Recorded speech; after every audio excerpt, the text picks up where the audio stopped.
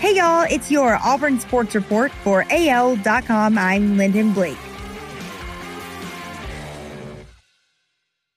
Former Auburn basketball player Javon Franklin has verbally committed to transfer to South Alabama, AL.com confirmed. The 6'7" forward played in 23 games for the Tigers this past season, averaging 1.6 points and 1.3 rebounds in 5.4 minutes per game. Franklin, a former junior college transfer from Little Rock, Arkansas, will have 2 seasons of eligibility left at South Alabama. Franklin is the second former Auburn player to commit to South in this cycle. Freshman guard Tyrell Turbo Jones committed to the Jags in December and enrolled in school in January. Chandler Wooten became a father in the fall, but when winter rolled around, he may have felt more like a grandpa.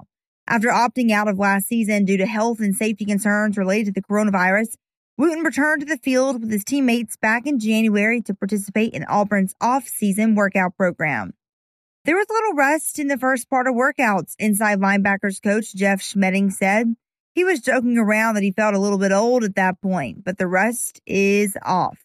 As Auburn is underway with the second half of spring practices, Wooten was a player who on Wednesday garnered some unprompted praise from Schmedding, who said the fifth-year senior is having a heck of a spring so far.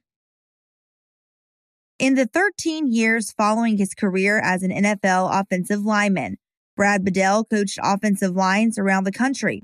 But somewhere between the end of the 2020 season and his arrival at Auburn, Bedell became a tight ends coach. The transition has been awesome. He said he knew he wanted to stay with Brian Harsin no matter the position.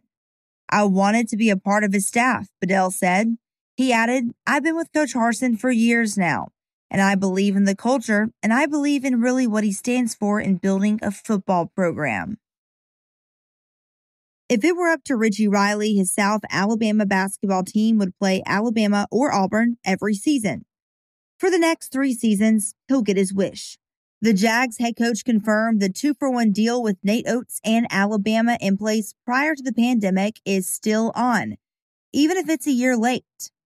We're going to play Alabama in Tuscaloosa, then the following year they'll come back here, Riley said on WNSP FM 105.5 Wednesday.